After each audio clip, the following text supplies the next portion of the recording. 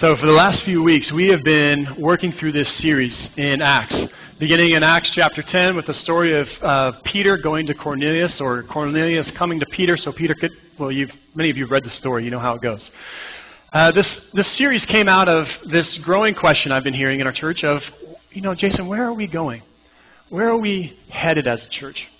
What are our goals or our direction? What is God up to here? Or what's the plan?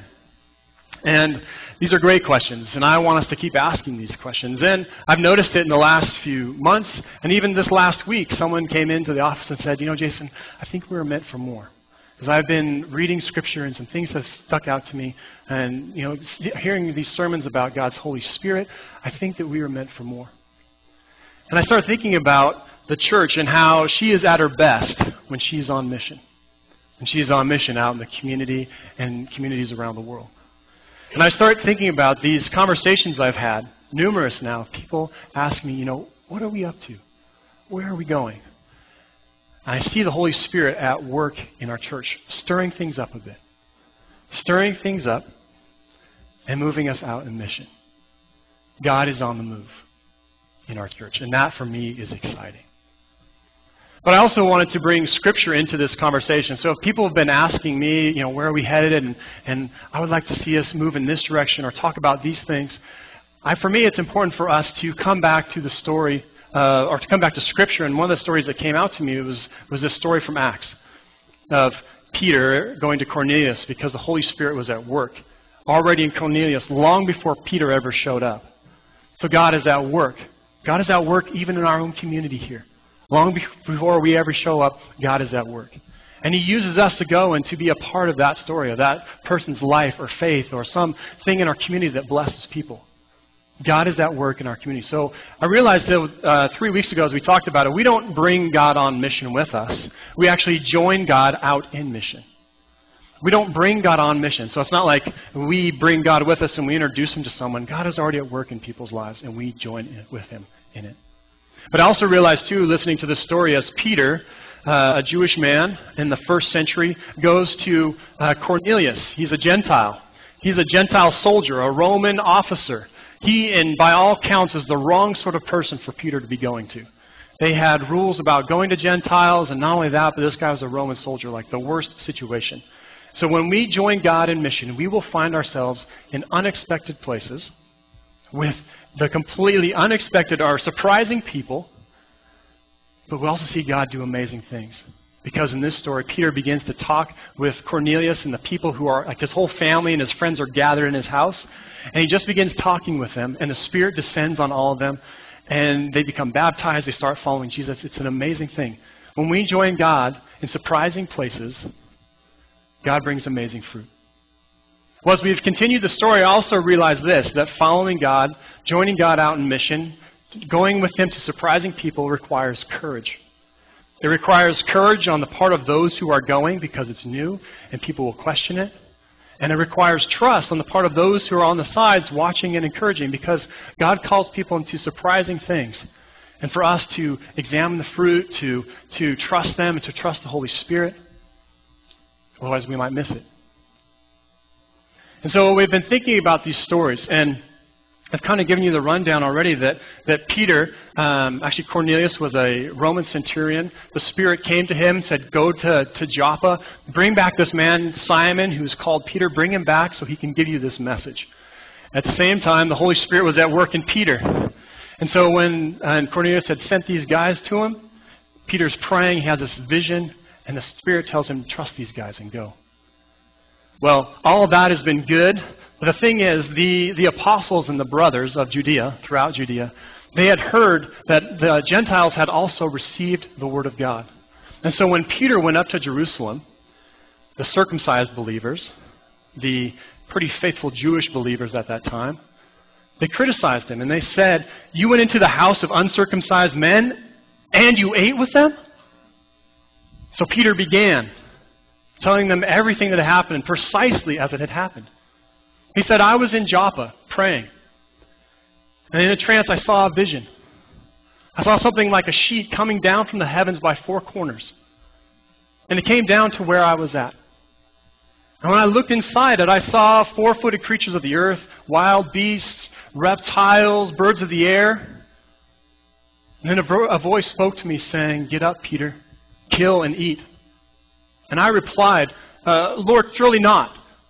Surely not, Lord. Nothing impure or unclean has ever entered my mouth." Then I heard the voice a second time from heaven say, "Do not call anything impure that the Lord has made clean." This happened 3 times. And then everything returned back, was pulled back up into heaven again. Right then, 3 men who had been sent for Peter, from Caesarea, they had arrived at the house where he was staying. And the Spirit spoke to Peter. The Spirit spoke to him and said, "Do not have a hesitation about going with these guys." Then Peter turns to these men who are questioning him, and he says, "These 6 men came along with me, and we entered the house of the man. And he told us he had seen an angel appear in his home and said, 'Send to Joppa for Simon, who is called Peter. He will bring you a message.'" A message which through it, you and your whole family will be saved. And Peter continues telling me, he says, "And as I began to speak, the Holy Spirit descended on them, just as it had descended on us in the beginning. And I remember the words of the Lord. He said, 'John baptized in water, but you will baptize in the Holy Spirit.'" So then if they had received the same gift as us, who believed in the Lord Jesus Christ, who was I then to oppose God? And after these circumcised believers had heard this, they had no more objections. They began to praise God and said, "So then, God has given even the Gentiles repentance unto new life." And I've been reflecting on this story and realizing 2 things. First of all, to follow God into surprising places, to join God out in mission, requires courage. And it requires trust. It requires courage on the part of people like Peter, those of you who are following God in new places. Because they're new, people will have questions.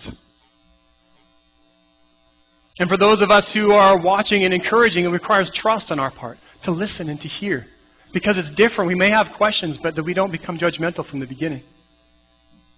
Now I think about this group, this uncircumcised group who criticized Peter in the beginning. And I think about them, and Peter, he shows up. I just have this picture of him like jumping for joy, praising God. You won't believe what I saw happen. I mean, I was in this house full of people I would have never expected, and the Holy Spirit came down and they received it and everything, and we baptized them, and it was an amazing moment. Only to have the people around begin criticizing because of their laws, because of their rules. Peter, how could you? Peter, how could you even go into a house of these uncircumcised men? Well, let alone eat with them. So they begin to question. And it's understandable. I mean, before we completely villainize these people who are criticizing, I can understand it. You see, in the first century, Jewish people didn't eat with Gentiles. They didn't even like to associate with them. And so these guys have good questions regarding their culture at the time. But they weren't aware of what God was doing. They weren't aware of what the Holy Spirit was already up to. I think sometimes we fail at this too, even as our church here, even as Christians in some of you, the churches where you come from. Someone says, I feel the Holy Spirit calling me to this new thing. And we say, well, now, come on, that's ridiculous. Or no, we don't do that around here. Oh, we tried that 100 times, right? The things we hear in our church families. The criticism that comes. The questions. Now, it's not bad to receive questions. But questions that are meant to construct, or to be constructive, or to help. Someone saying, oh, interesting. I wonder how you're going to work out this. Or I wonder how I can help you with that. Like those kind of questions are good. Or I wonder what God is up to. I wonder how this fits with this part of our belief. Like those are constructive questions. But the questions is of well, who do you think you are trying to do this? That's just criticism. That doesn't help. So these guys got it wrong at first. This group of circumcised believers, they got it wrong at first. But there were 2 things that they then did right. The first thing I realized is that they listened to Peter. You know, they started out with all this criticism, and they had all these reasons, and they were going after him, but then they listened. They listened to Peter, and they tried to understand. They could have just kept passing judgment. They could have thrown Peter out of the church. They could have done all sorts of things to him, but they actually listened. They listened to him, and Peter began to tell the story. So that's the first thing they did well. They listened to him. And here's the second thing they did well, is that they examined the fruit. Sure, they had all sorts of hang-ups on what was wrong with it, the process, the people he went to, how he went about it. There's all sorts of things they could have picked out. But when they listened or when they examined the fruit of it, the fact that these Gentiles had received the Holy Spirit, and then they were baptized into the name of Jesus Christ, the Father and the Son and the Spirit. When they had realized that this is what happened, out of their humility and out of their maturity, they said, well, so then it seems like even the Gentiles are receiving the Holy Spirit now. They changed their mind. And I know that takes humility. I know that takes humility to admit when we're wrong. It takes maturity to say, you know what, I wasn't sure about this in the beginning, or I was actually really critical about this in the beginning. But then I see what God has done through this, and you know, I was wrong. God is up to something here. The Holy Spirit is at work here. How can we join you? So they got it wrong in the beginning. They were critical, and understandably. But then they did two things right. They listened to Peter, and then they watched for the fruit. They examined it based on the fruit, not on their judgments. So, for those of us, as a part of a church, when we see other people going out in mission, joining the Holy Spirit the best that they can, let us first encourage. Let us be slow to criticize and quick to listen. Quick to encourage. Maybe to ask good questions. Have you thought about this, or how's that going to work? That's fine. But let us not be a church that criticizes when people try to follow the Holy Spirit into new ways that we don't expect. Because if we listen to this story, God does this sort of thing all the time. Challenging our ideas of what God does and what He doesn't do by doing things that we never expect. So that's the first thing. Let us trust. There's also this other part I realized from this story is those of you who feel like the Holy Spirit is calling you to do something new or something unexpected, be courageous. Be courageous. Because there are going to be people who question what you're doing. There are going to be people who criticize what you're doing, even our brothers and sisters in our church. That happens when we follow God into something new. But I'm encouraging you, please be courageous. Whether it's here in the Balfour church or it's your church at home, be courageous. If the Holy Spirit is at work and drawing you into that, be courageous.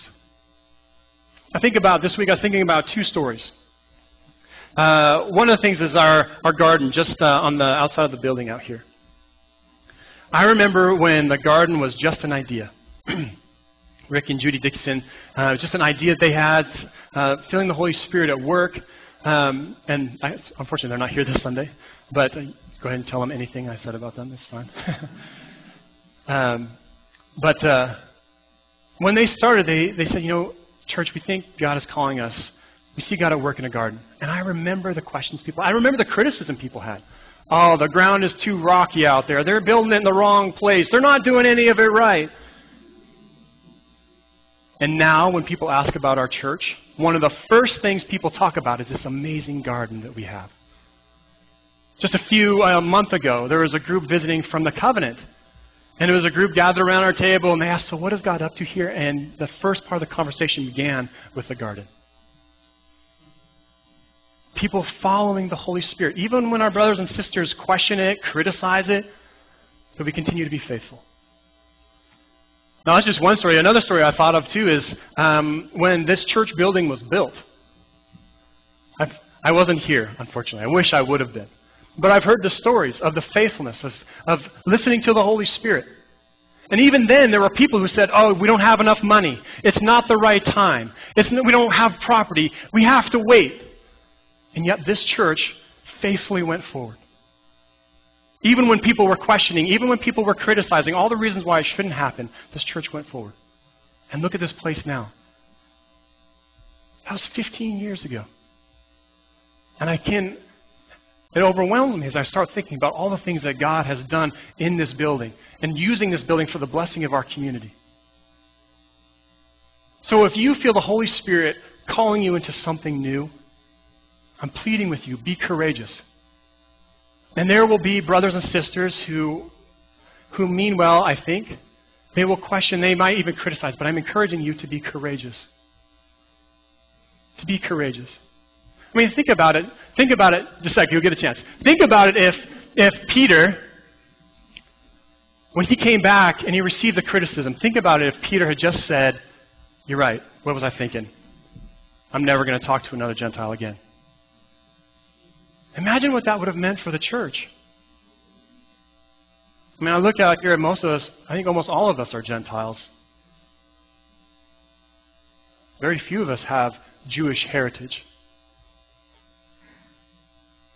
But Peter was courageous. He didn't just back down. He began to tell them, he began to testify what he saw happening. He had courage. He said, "I'm as confused by it as you are, but this is what I saw. I saw the Holy Spirit come on these people and change their life. And they all became baptized and began following Jesus." We need courage today. We begin new things. We follow the Holy Spirit into new places, even in this church, even in the churches where you come from and you're visiting here today. We see the Holy Spirit at work, and we need to be courageous to join Him. To follow Him, even when people say, "I don't think it's a good idea," or "I think you're wrong," or "We've tried that before." That we faithfully follow the Holy Spirit. So I don't know about you, but these last 3 weeks, I have learned so much by reading these chapters of Acts, of this story of Peter and Cornelius, and how God has been expanding His mission to the Gentiles. Last week, or 2 weeks ago, we talked about how the Holy Spirit is at work in front of us. But we don't bring the Holy Spirit with us when we go and talk with people about Jesus. The Holy Spirit is already there and at work. We're not bringing God on mission. We join God in mission. And when we join God in mission, we're going to wind up in unexpected places talking with unexpected people. I mean, I think again about Peter going to meet with Cornelius, a Gentile Roman officer. Not only was this guy a Gentile who they didn't mix with, he was a Roman officer. He was the enemy.